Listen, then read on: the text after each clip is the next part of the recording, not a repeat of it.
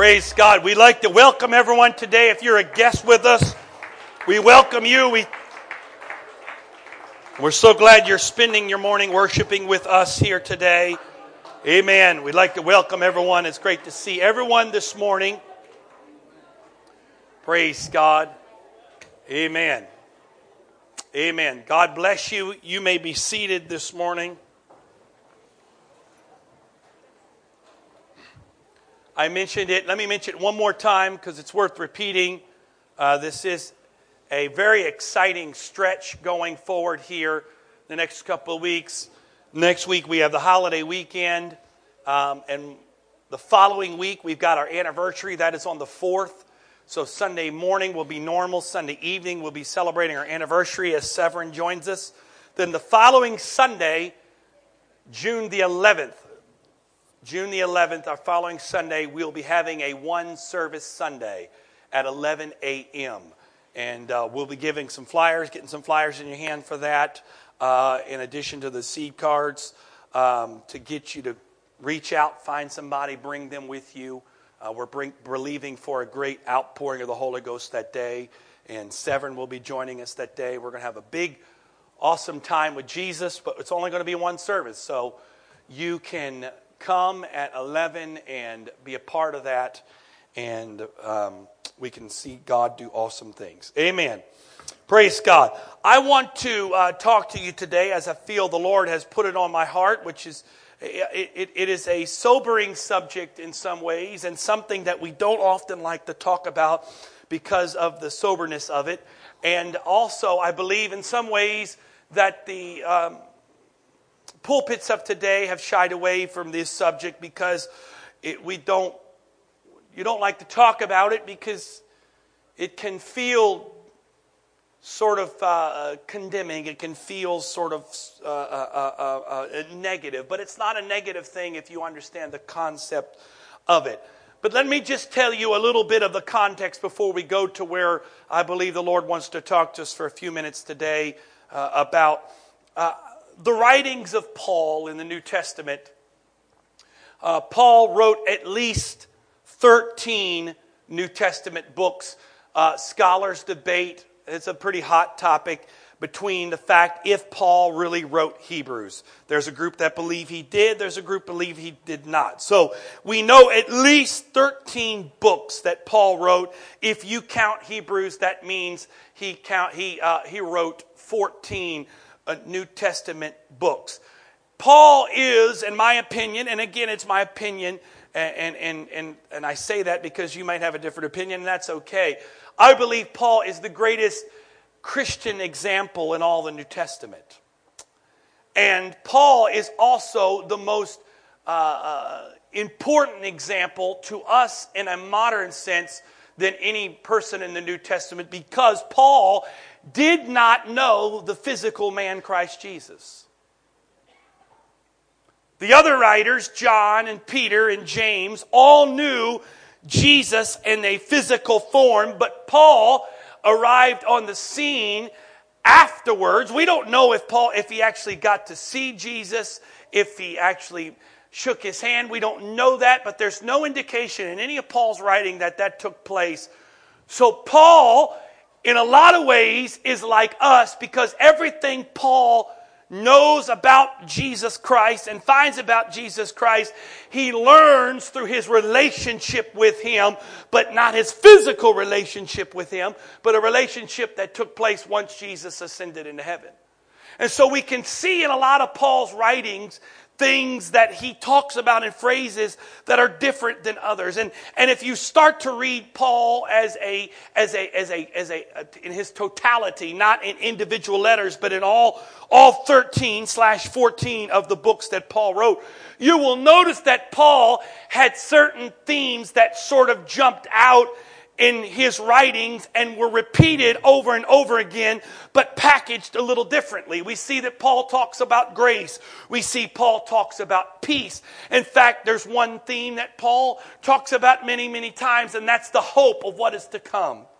In fact, Paul put it this way: but I would not have you be ignorant, brethren, concerning them which are asleep, that you sorrow not, even as others would have no hope. Because later in Romans he says, For we are saved by hope. But hope that is not seen, for what a man seeth, why doth he yet hope for? But if we hope for what we see not, then we with patience wait for it. Another theme that we see throughout Paul's writings is the theme of love. We've got the famous chapter in Paul's writings about charity, and the greatest of these is charity. We talked about Paul says in what shall separate us from the love of God. In Romans, I believe it's Romans 8. He goes through a whole list of things that can separate us from the love of God. He talks about how the love of God constraineth us. He says that we are rooted and grounded in love. And so we see this theme throughout Paul in his writings and his love. But there's one thing that Paul mentions several places. In fact, in numerous letters, he writes this thing. So we can kind of see that these were sort of the fabrics of which Paul lived by. Grace, peace, hope, love. But there's another thing that kind of kept Paul grounded. And you probably wouldn't guess it right off the bat. But I want to give you a glimpse of what that is today. 2 Corinthians chapter 5 and verse number 6. If you don't have it, a Bible or a phone, maybe we'll show it to you on the screen. You can follow along. 2 Corinthians chapter 5, verse number 6. Therefore, we are always confident, knowing whilst we were at home in the body, we are absent with the Lord. For we walk by faith and not by sight. We are confident, I say, and willing rather to be absent from the body, to be present with the Lord. Wherefore we labor, that we were present or absent, we may be accepted of Him. Now here's the key. Verse 10. For we all, everybody say all. For we all, not some, not a few, for we all. That means you, that means me, that means the person to the right of you, to the left of you, in front of you, behind you. That means your neighbor, that means your friend, that means your coworker, that means your mother, your father, your sister, your brother, your son, your daughter, your aunt, your uncle. All.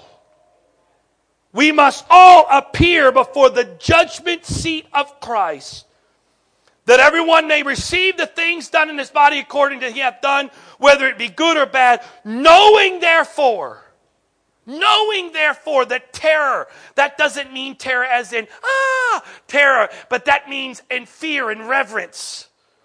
Knowing therefore the terror of the Lord, we persuade men, but we are made manifest unto God, and I trust also are made manifest in your conscience.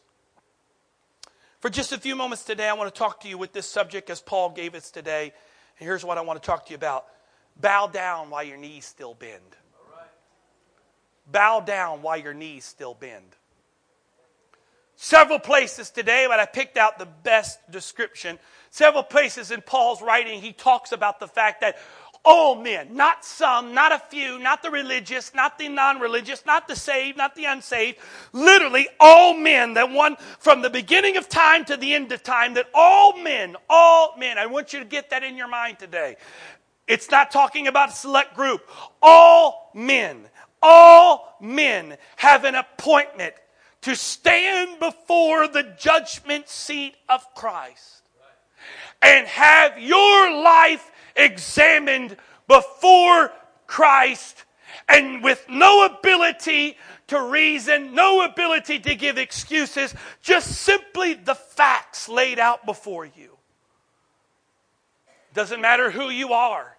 It doesn't matter your education. It doesn't matter the color of your skin. It doesn't matter how much money you have or do not have. All of us will stand before God in judgment. All of us. Paul understood this. Did Paul believe in the grace of God? Yes. Did Paul believe in the mercy of God? Yes. Did Paul believe in the peace of God? Yes. Did he believe in the hope of what is to come? Yes. Did he believe in the love of Christ? Yes. However, he understood that the bottom line to all of this is that you and I, all of us will stand before God. We will stand before the judgment seat of Christ, and we will have to give an account of our life to God. Bow down while your knees still bend. What is this judgment that is to come? I'm going to read to you Paul that the John in Revelation gives an account of part of this. Revelation chapter 20, verse number 11. And I saw a great white throne, and him that sat on the throne, whose face of the earth and heaven fled away. and there was found no place for them. And I saw the dead, small and great, stand before God, and the books were open, and another book was open, which is the book of life, and the dead were judged out of those things which were written in the books according to their works. And the sea gave up the dead which was in it, and death and hell delivered up the dead which were in them. And they were judged every man according to their works. Notice that. It was not just those that were there, but the sea. Everybody that has lived, even the ones that are in heaven and hell, are going to stand before this judgment. And death and hell were cast in a lake of fire. This is the second death. And whosoever was not found written in the book of life, whoever was not found written in the book of life was cast into the lake of fire. Let's go back, if we could, Luke chapter 10. Luke chapter 10, and I didn't put it down in my notes, but Luke 10. Let's go to verse 17. Try 17. Luke 10, 17. Let's see if that's a good jumping part. Okay, here's a good one. Jesus sent 70 people out. He sent 70 out to go out and do things and pray and minister, and they come back. And here's what happens. And the 70 returned with great joy again, saying, Lord, even the devils, woo! Even the devils again are subject unto us through thy name. This stuff is awesome. I mean, back down into it again. This is awesome stuff. Next verse. And he said to them, I beheld, whoa, where are we going, Jesus? Back up. We're just saying how great this is, how awesome this is. This stuff works. Where are you at, Jesus? Well, why are we over here? I beheld Satan falling like fast lightning falling from heaven. Next verse. Behold, I give unto you power to tread upon serpents and scorpions, all over the power of the enemy. And nothing shall by any means hurt you, man. They're about to shout right there. He's just laying it out there for them. They got the power. They got bullets in their gun. He just gave more ammunition. But, time out. What did he say next? Right. Notwithstanding, in this rejoice not. Whoa. I've been speaking your name.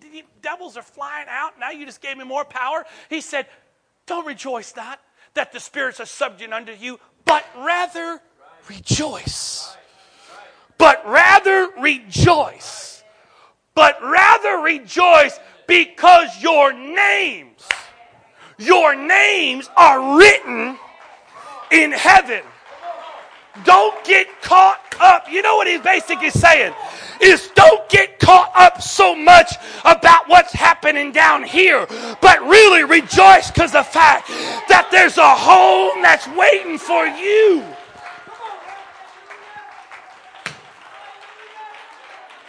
That's crazy to think that. It's crazy for me to think that. Here they are telling him, we're saying in Jesus' name, woo, boo, boom, but devils are running away from us. And then he comes, he says, boy, Satan fell down from lightning from heaven, and then boom, I'm going to give you more power, more authority. I mean, woo, but don't get so excited about that. Don't miss the big picture. Don't get so caught up in where you are right now that you forget what this is all about and really where I've called you to. Yes, does today matter? It does matter. But whether I'm standing or laying or crying or smiling, today really doesn't matter, because what really matters is I've got my name. I've got my name written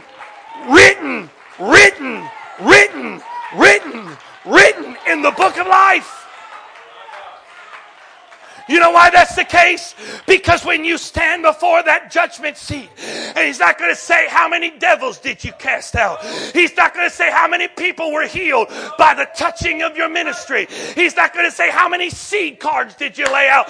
The first thing that's going to say is your name in that book.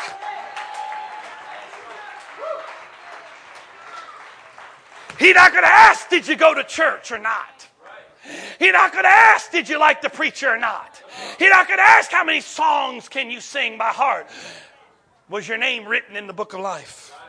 Was your name written in the book of life? Why is that important? What's the big deal here? Well, it tells us, we just read it, Revelation 20. Whoever's not in that book, it doesn't matter how good they are. Here's the point. There's the deal. It didn't say all the good people are going to be in the book. This is the problem we have as a society nowadays. Can you just stop and preach for a second? We're going to get back to the book, but can we just stop and preach for a second? Here's the problem with society nowadays. Society judges people on their actions and judges people, and so we can determine good or bad based by what we see with our eyes. So if a person does a good deed, they're a good person. We don't know what they do behind closed doors. We don't know the junk in their heart, but because we saw them do a good deed, they're a good person. And because somebody makes a mistake, we cast them away and say they're bad, they're no good, let's get rid of them because they've done a bad deed. But we don't know the problem and things going in their heart that drove them to that bad deed. They may have had problems and situations that you're not handling. That's the manifestation of it. But just because they have a bad deed doesn't mean they can be thrown out. And here's the problem we have, is that we're going to stand before that judgment seat. And it's not going to be based off the good and the bad of what we think is good and the bad. Because let's be honest today, that's the big problem a lot of us have in our life, is that we can't hardly believe and hardly think. And it struggles for us that how can God, a loving God, send, and here we go, I'll put it in quotation, good people to hell. Now, in case you're wondering, I will break it down to you. I don't care what society says. There still is a heaven. There still is a hell. I don't care what Facebook says. I don't care what your Twitter account says. I don't care what Instagram says. I don't care what CNN or everybody else says. There's still a heaven. There's still a hell. It still matters. And it's not about the goodness of what we determine to be good. Because what's sad is, it's true that heaven's going to be filled with a lot more bad people and hell's going to be filled with a lot more good people than we think. Because the bottom line is, he didn't say, all the good are in the book. He just said, is your name written in the book? Is your name written in the book? I read this the other day, and my wife alluded to it. Most of us that live in this area, we were exposed to it. In case you didn't, maybe you live over here and you didn't realize it taking place. Wednesday evening, actually Wednesday afternoon, 1:30, there was a lady somehow, they don't know yet, got turned around on 50.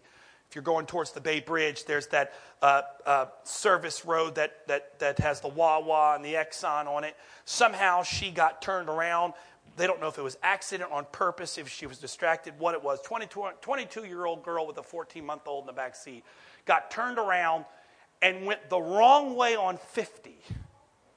Now, if you don't know what Route 50 is the major highway thoroughfare.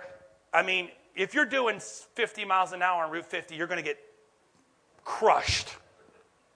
So this is a road where people are driving fast. Somehow she got on that going the wrong direction and made it almost 2 miles, weaving and dodging traffic. Until finally, at a blind spot, there was a man driving a Mercedes-Benz SUV that could not avoid, and they both hit head-on collision. She died instantly. Thankfully, it looks like the baby's going to survive. She died instantly. The man was trapped in his car for 2.5 hours before finally being extracted and eventually passed away in the hospital. And I was reading some of the articles, and one person made the statement. One of the articles was written by a first responder that had written the article, and they made the statement. He said, I remember in one of my critical response unit training, they made this statement. Bad things happen to good people, and you can't change it. He said, I remember my training, it said that. Bad things happen to good people and you can't change it. But let's be honest. What is the definition of good? Because your definition of good, my definition of good, not the same definition. Your definition of good, mine aren't. And your definition of bad, mine are bad. So if we're all going to go off the definition of good and bad, the varying degree, depending on who's in charge, that's the definition we live by. God does not judge on the good and the bad. And he said, rejoice the fact that your name is written in that book. Because it says this, if any man, Revelation 22:19, if any man shall take away from the words of the book of this prophecy, God shall take away his part out of the book of life, out of the holy city, from the things which are written in this book. Now watch this. Revelation 17. Now this is interesting. I went through this a couple months ago. I went through this when we did our series, but I want to go back through it again because it's too awesome to pass up. Revelation 17, verse 8. The beast that thou sawest and is not shall ascend out of the bottomless pit and go into perdition, and they that dwell on earth shall wonder, whose names were not written in the book of life from, notice that phrase, from the foundation of the world. From the foundation of the world. When they behold the beast that was, and is not, and yet is. Notice that phrase right there, whose names were not written in the book of life from the foundation of the world. So let's take that negative statement and flip it around and make it a positive statement. Whose names were not, but were written in the book from the foundation of the world. Now, give me a moment, just if we could, because this is too fun. Some of you probably don't. This is not your cup of tea, but I like doing it. It's too much fun. So give me just 2 minutes to have some fun. There are two different timelines that take place. There is a temporal timeline and an eternal timeline. We are temporal beings. We are bound by the temporal. We are bound by our temporal time. In fact, right now is the only real time I have. Now. It's now. The problem is that only true time is now. Because any time before is past, any time that's ahead is future. So the only thing I can deal is, that's why the Bible says now faith. Not tomorrow faith, not yesterday faith, now faith. But the problem with now, and it goes by so fast, if you took a picture of it, it'd be then. But here's the point that's awesome, is that because I am bound by my now, I am encased by my now, and I am bound by the temporal definition of my ability. So my past I cannot go back and change, and my future I have to wait to see how it unfolds. The only thing I can handle is now.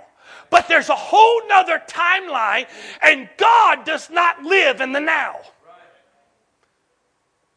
God lives on a whole different timeline because God lives in the realm of the eternal. So the now, I make a mistake, I can't go back and change it. I make promises for tomorrow, I may or may not live up to them. How many times have you said, starting tomorrow, that's it. My life's changing. Because you can only change on Mondays. Realize that. In case you ever figure it out. You can only start a change of life on Monday. Seriously. Notice that. Next time you try to change life, if it's a Tuesday, you're like, oh, Tuesday doesn't feel good. Next Monday, I'm starting. You can't start a diet on Thursday. It doesn't work. You can only start diets on Monday. It's somewhere in the book. It's written there. Because notice, you can't start in the middle of the week. It feels weird. So it's always like Tuesday, you're like, man, I need to make some changes. Next Monday, I'm making that change. I'm going to start next Monday. Guess what happens? Next Monday comes, well, one more week. Because I can't control tomorrow. I don't know what I'm going to feel like when I get there. And I can't go back and change the yesterday. But here's the thing. God lives in all space and all time. Why is that important? Well, there's several ways that's important. Because there's one scholar that says this, that God abides, it was a Hebrew scholar years ago that wrote this, God abides in all space at all time. Because if he ceased to be in that time, then that time would cease to be also. Because he's the definition of all of this. So here's the point. I'm here. Some of you have heard me do this before. I got to do it again. I like it. I'm here. I move here. I'm now here. I'm no longer there. I'm here. For me to go from here back to there, I'm no longer there and I'm here. But you see, God doesn't work that way. God's here. And if I move over here, guess what? God's here. But God's still there. And if I move back, guess what? God's now here, but God's still there also. Why is that important? Okay, I'm going to tell you why important. God says first day, let there be light. Light appears. Guess what happens? He didn't stay in day 1. We moved to day 2. But the problem is, God didn't jump from day 1 to day 2. Because if he jumped from day 1 to day 2, then day 1 would no longer cease to be. And the light that was created in day 1 would no longer be. Oh, this is deep, but it's fun. So we go from day 2 to day 3. Jumps to day 3. Guess what? Now God's in day 3 creating day 3, but day 2 and day 1 still are existing because what he created in day 1 and day 2 are still there. So God is still there. How can that be? I don't understand, brother, right? Because you're temporal. Tomorrow you're going to be there tomorrow. And when you wake up tomorrow, you'll no longer be in today. But you're not God. And God doesn't live in the temporal. God lives in the eternal. So even though God has shifted to the next day, he was already in that day and he's still in the last day. So by the time we got to day 7, and the Bible says God kicked back and said, I'm a bad man, I got to take a rest now. And day 7, he's still in day 6, 5, 4, 3, 2, 1, and he's still over here. When he gets to day 7, he's saying, it's time to rest, but he's still back in day 1 claiming, let there be light, let there be light, let there be light, let there be light. Why is that important?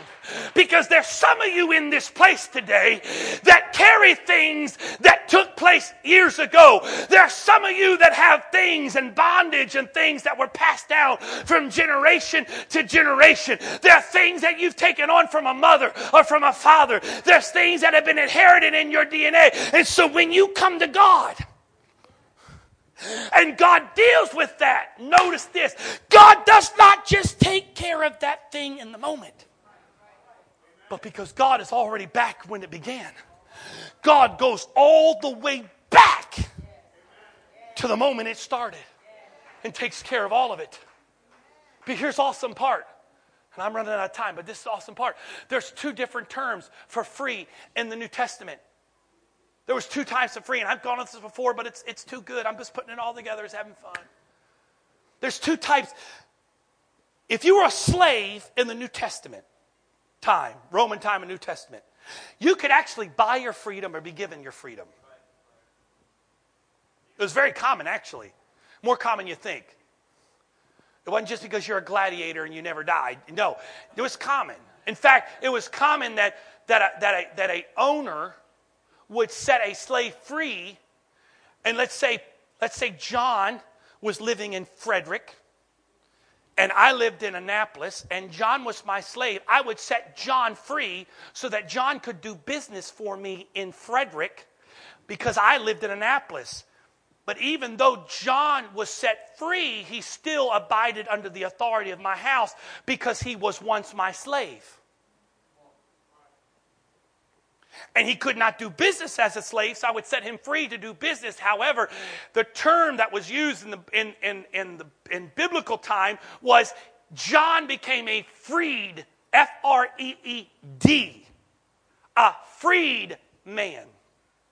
But me, who was never a slave, who was born into freedom, I was not a freed man.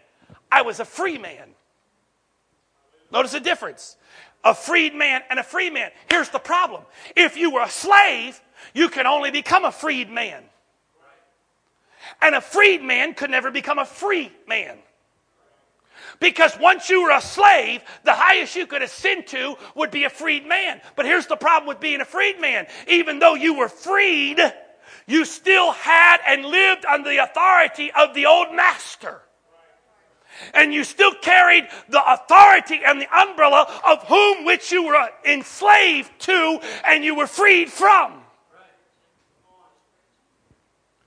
And if you had been set free from that master, you still abided under the authority of that master, even though you were a freed man. But you could not become a free man. Because here's the problem. The only way to be a free man was to never be a slave at all. Slight problem. Once you're a slave, that's it. So Jesus pops up on the scene. He gets a little crowd gathered together. He goes to talking. And it's just flowing out of him. He got the preaching. Woo! And then Jesus breaks it down and says this. He who the Son has has set free is free indeed. Now we hear that and we go, that's cool, that's neat. Free, I'm free and free indeed, but I don't really want what was an indeed free. I want to be free, I'm free indeed. What does that mean? Two different freedoms. This is what Jesus broke it down and told them. He who the Son has set freed, first freed, they understood what he was saying.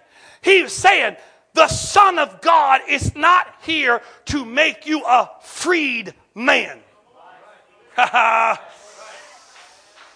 the Son of God is here to make you a free man. Whoa, whoa, whoa, whoa. Slight problem, Jesus. I don't know how that's possible. Because if I was a slave, I can't go back and change who I used to be. Because once a slave, always a slave.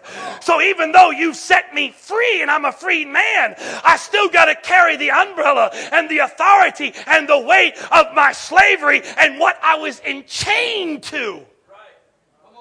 Jesus said, I'm not interested in doing that. I didn't come just to get you out of where you are, but let you live with the remnants of who you used to be. He said, when I set you free, I will make you free indeed. So that means temporal, eternal. Temporal, eternal. I understand the Bible says the things, we don't comprehend the things of eternal because we're temporal. I know it doesn't make sense from the temporal, but when you come to him, he literally, because he lives in all space and all time, he literally, in the eternal timeline, goes back and rewrites your story. Your story gets rewritten because there's no way you'll be a slave to sin and become a free man. It can't happen because in order for that to happen, you have to be born free. But yet we were born in sin. But when I find him and I stand in that water and some man or woman says, in the name of Jesus, I baptize you for the forgiveness of your sins.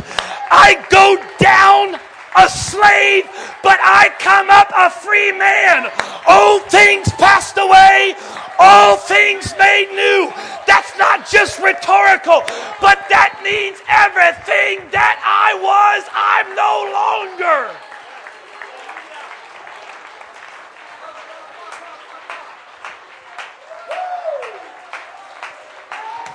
So I don't have to live with the shame of who I used to be. I don't have to live with the regret of what I used to be under. Because according to the Word of God, I'm no longer under that authority.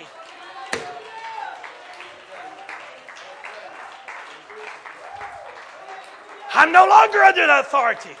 If I was enchained to alcohol and I was a slave to alcohol, when he sets me free, no longer. If I was enchained to drugs, when he sets me free, I don't have to be a former drug addict. You say you're just being positive Peter, preacher. You're just trying to make it sound good. You say what you want to say, but according to your faith, so be it unto you. I didn't used to be anything because he set me free.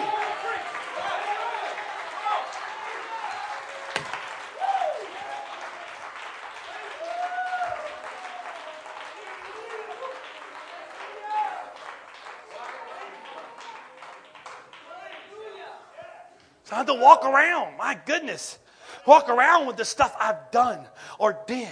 You can live that way another, and you can let the shame, I feel the Holy Ghost right now, you can let the shame and the remnants of what you consider to be your former life begin to reach back in you and with the tentacles begin to pull at you. Or you can make the choice, I will refuse to let anything define me anymore because I've been bought by the blood of the Lamb. I've been sanctified by the Spirit. I've been made whole and made new by the blood of Jesus Christ.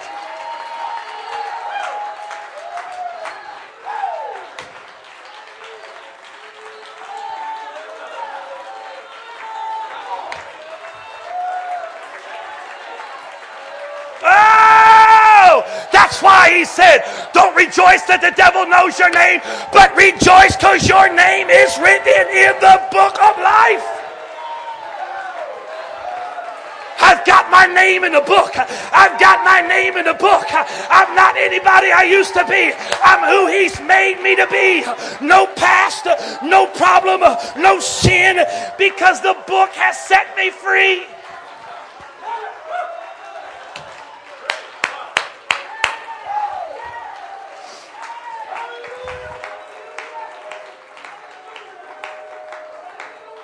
Whew.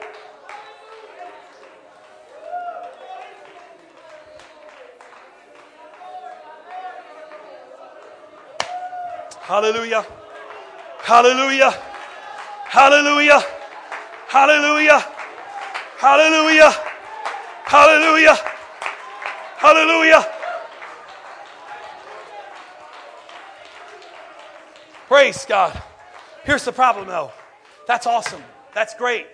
Tremendous. But the problem is we're still human. That's the problem. As Paul said this, the things I want to do, I don't do. The things I don't want to do, I do. Cam, how many times I've told myself, I'll never do that again, only to find myself doing it again. So the problem today is, yes, that's awesome, but we don't ever get a chance to enjoy that because most of us live with so much condemnation because of what mistakes we're making. We can never truly enjoy the freedom of what God has given us. Because even though he has made us free, we still live constantly battling with our own flesh and our own things. And here's the point. Your name's in that book, but you're going to stand before God in judgment. You're going to stand before him in judgment. And here's the deal. I got to be honest. Thank God you don't know all the stuff I've done. I'm not saying that rhetorically either. I mean that legit. That's not just a thing you say, thank God you don't know it. I'm being serious. I'm glad you don't know the thoughts and the junk that hits my mind. I'm glad you don't know the stuff that I've done in my weaknesses. You can't say that. He's the preacher. It's the facts, baby. I'm thankful you don't know those things. And guess what? I'm thankful I don't know your stuff either. Because I want to love you. You want to love me. We don't need to know all that. Goodness gracious. Keep it to yourself. That's one thing. Can I just stop for a minute? That's one thing I cannot stand about Facebook and all that junk is why are you going to post to the world all your stuff? If you're going to do it. But don't tell the world. Everybody has a right to sin and get repented in private. But the moment you post that, you've lost that right. I don't understand that. People want to share everything now. I'm like, goodness, keep it to yourself. But here's the problem. That's the issue. Is I got to stand before him in judgment. And I got to be honest with you. I really don't want to have to reveal everything that's been going through my mind, the things I've done. Now, I know some of you you got a G-rated mind. All audiences permitted. For some of us, the rating is a little higher. You might need adult supervision to enter into this picture. I'll just leave it there. And so for some of us, only a few, the rest of you got the G, your Disney movie. For some of us, I don't really want all that all to be revealed. I don't want all that stuff revealed. Because I got some stuff. And I don't really want all that revealed.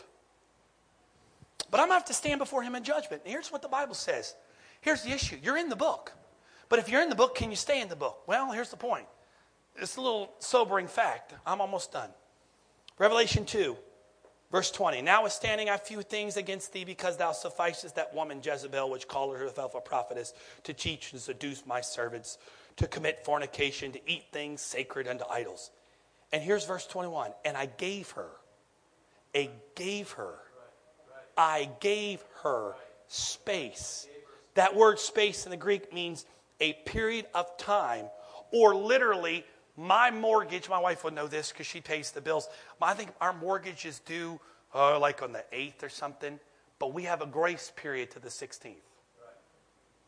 We've used the grace period a few times. Not because we did, we just forgot. That word, a period of space, literally means the grace period.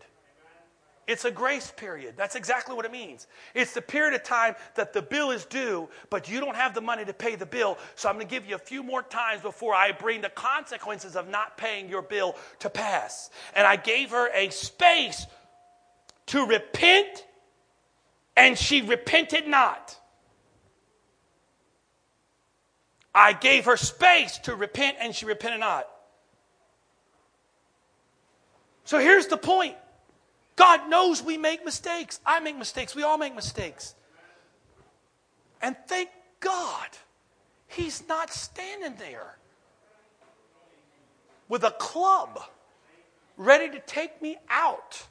I would live with a migraine, I guarantee you. Because I make mistakes every day. But within that mistake, He gives me a period of time from which I can repent of those mistakes before I face the consequences of that mistake. Here's the problem, and I'm almost done. I got to throw this in here. The problem is when you take God's grace and use that as acceptance. Because we all make mistakes, and we make big ones, right? But we make big ones, and you figure, you know what? If I steal a pack of gum, I can get away with that. God's going to love me anyway. If I shoot somebody, where's the lightning bolt? It's coming. We expect some things we do to initiate an immediate response of absolute crushing us to powder. The problem with it, and when it doesn't come, then all of a sudden, maybe it wasn't bad. And God forbid people who judge good or bad based off of God's response. Or lack thereof. And I can't tell you how many times I've heard someone sit before me and I've talked to them and they've said, well, Brother Wright, it can't be bad because I did it and God didn't punish me.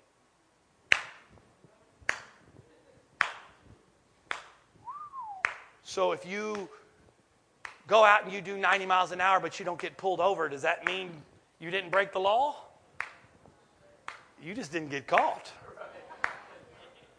Doesn't make the law less breakable. You just didn't get caught. And I've always said before, are you sad because you did it, or are you sad because you got caught? And so we do something, and God in His love and mercy gives us a grace to repent. Because we're going to stand before God. Everything that we've done are going to be judged. But here's what Paul said, and this is the whole thing. They got to bow down while your knees still bend. You ready?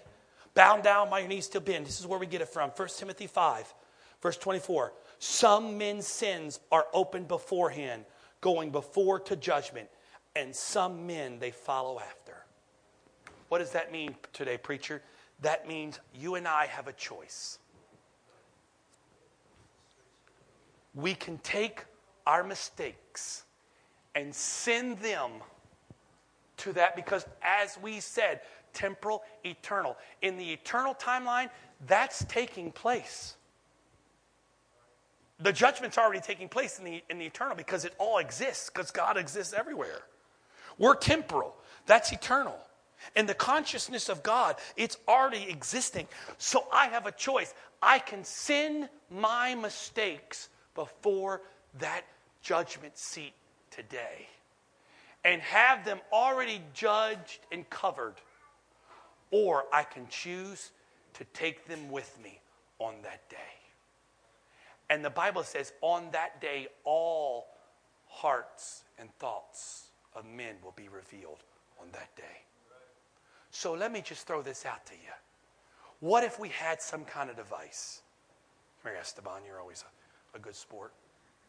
What if I had some kind of device today? I brought Esteban over here, and I had some wires right here, and I just went, hooked him up, and everything he was thinking would be played on that screen. How's that feel for you? And how about we do that with everybody in this room?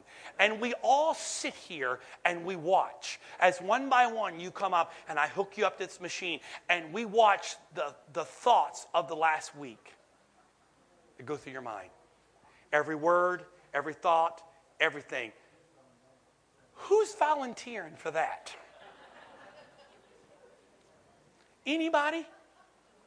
But literally, the Bible says, as silly as this sounds, the Bible says on that day, when God hooks you up that machine, what will be displayed on that screen will be white.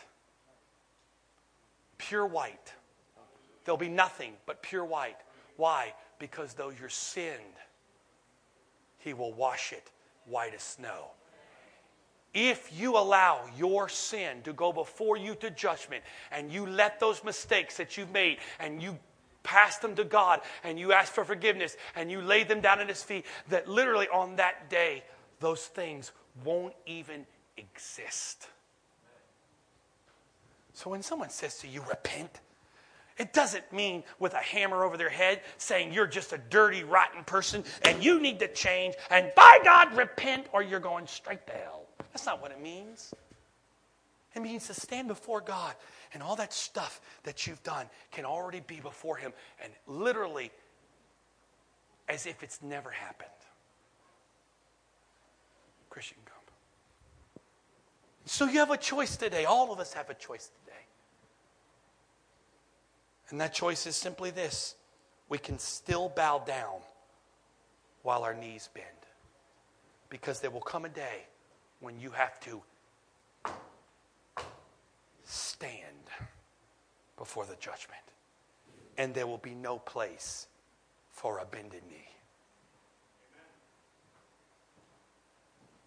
There will be no place to go, God, I made mistakes and I just got caught up in life. God, you know I had a hard life. You know when I was going through stuff. You know, God, it was too hard for me to try. God, you know I tried, but I kept making mistakes. No.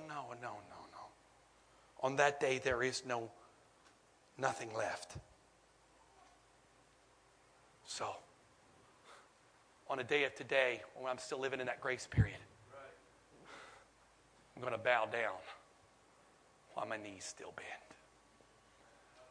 I'm living in that grace period. I've paid the price. I've made stuff. I made mistakes. And the bill, its cost is high. But hasn't come due yet. Because I have a loving Heavenly Father that's given me space. But I can't pay for that. I don't have it to pay. He paid it all. Jesus paid it all. And I have a choice today. I can send my sins before me to judgment. And Lord, all that stuff be taken away. Or I can determine, oh, preacher, it's all crazy. Oh, preacher, you're just trying to control my life. Oh, preacher, it's just not that big of a deal. Come on, preacher, that's your opinion. I don't believe it's this. I don't believe it's that. That's just your opinion. But on that day, you will no longer be able to bow. But on that day, you will only be able to stand. So I challenge you today in the Holy Ghost, bow while your knees still bend. Bow down while your knees still bend. Today's not about a sobering thing of you're bad, no good. It's actually a positive point of rejoicing because it's the fact that I've got an opportunity. I've got an opportunity. What? Come on, let's be honest. All right. Think of your top mistake you've made in your life. You can't think of one? Maybe they're hard to pick, so top 3. Some maybe 5. Maybe you have a top 10 list. I don't know. I don't really know which one to pick, so top 10. Think of those mistakes you've made that you just absolutely eat you inside. What if I told you today, I have the power, the ability to go back and change that mistake, and it will be as if it never happened. I'm telling you what, it didn't matter what price I had charged, you'd pay it. If you'd had to sell your house, sell one of your kids on eBay, you would do it for the opportunity for that. To take the opportunity to go back and change something that I made a mistake.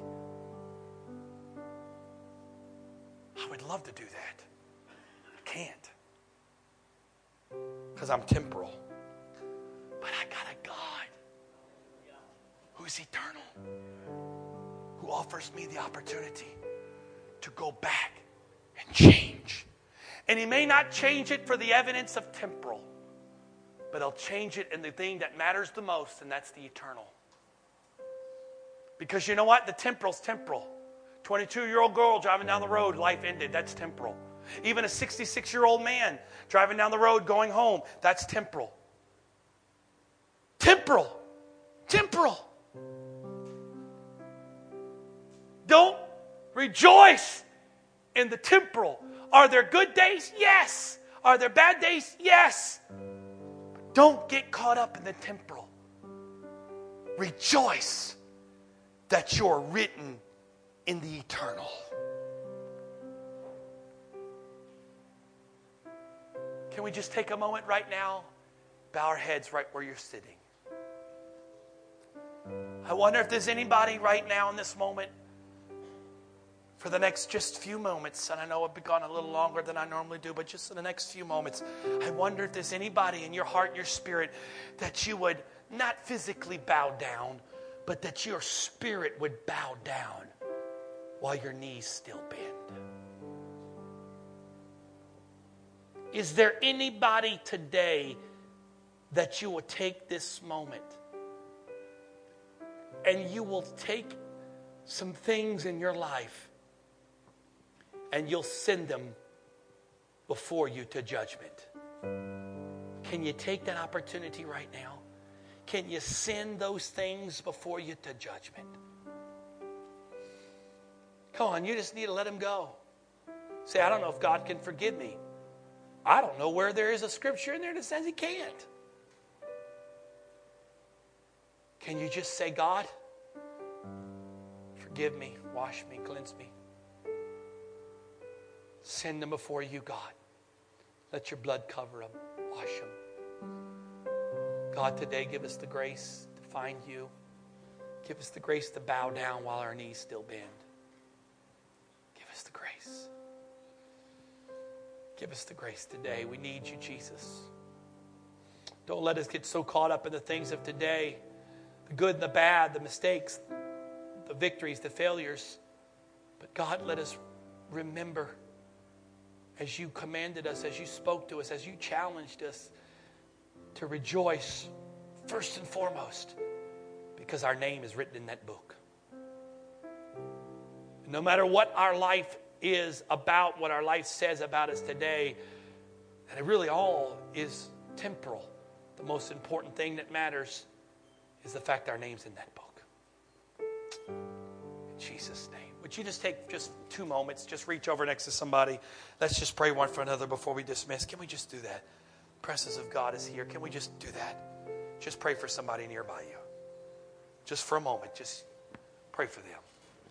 Father, we help you today.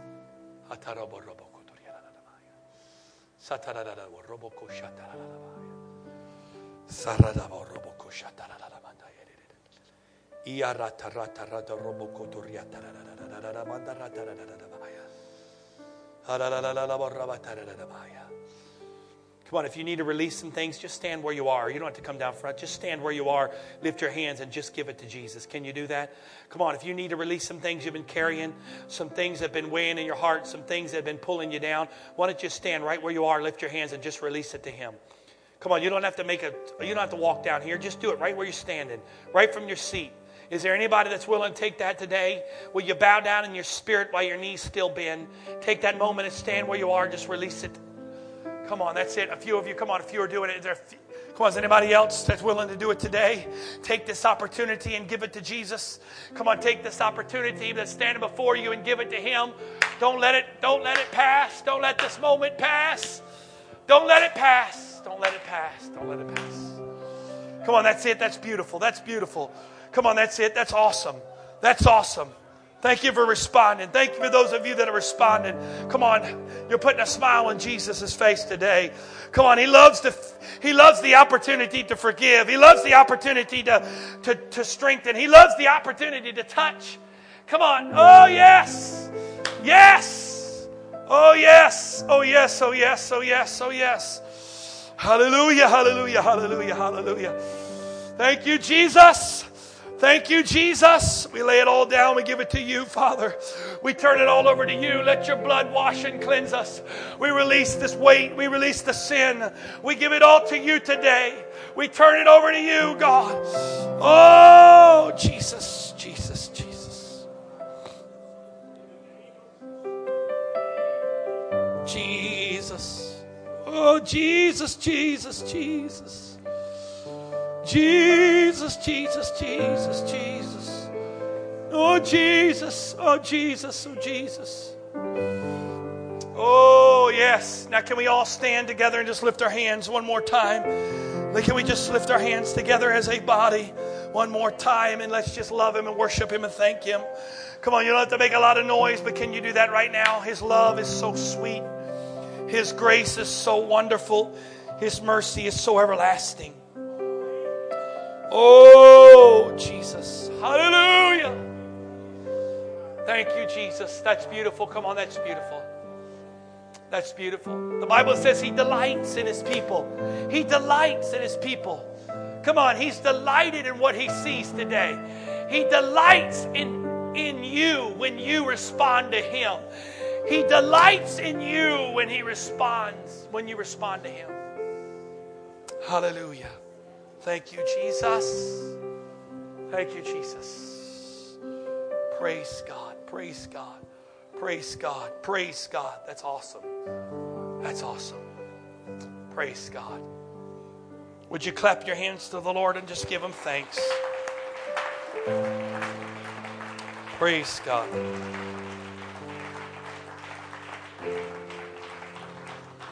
Praise God. Two things really quickly. First and foremost, we only have one service in this facility today. So if you could, we will need help breaking everything down. That means everything. Carpet, chairs, sound system, everything in the back. Also, one more thing. Thank you for the response. We got a few more seed cards remaining to get our 5,000 mark. So if you could take some, that would be awesome. Make sure you greet somebody, shake their hand. Hope you see you tonight, our gathering together in Arnold for Antioch United. God bless you. Amen.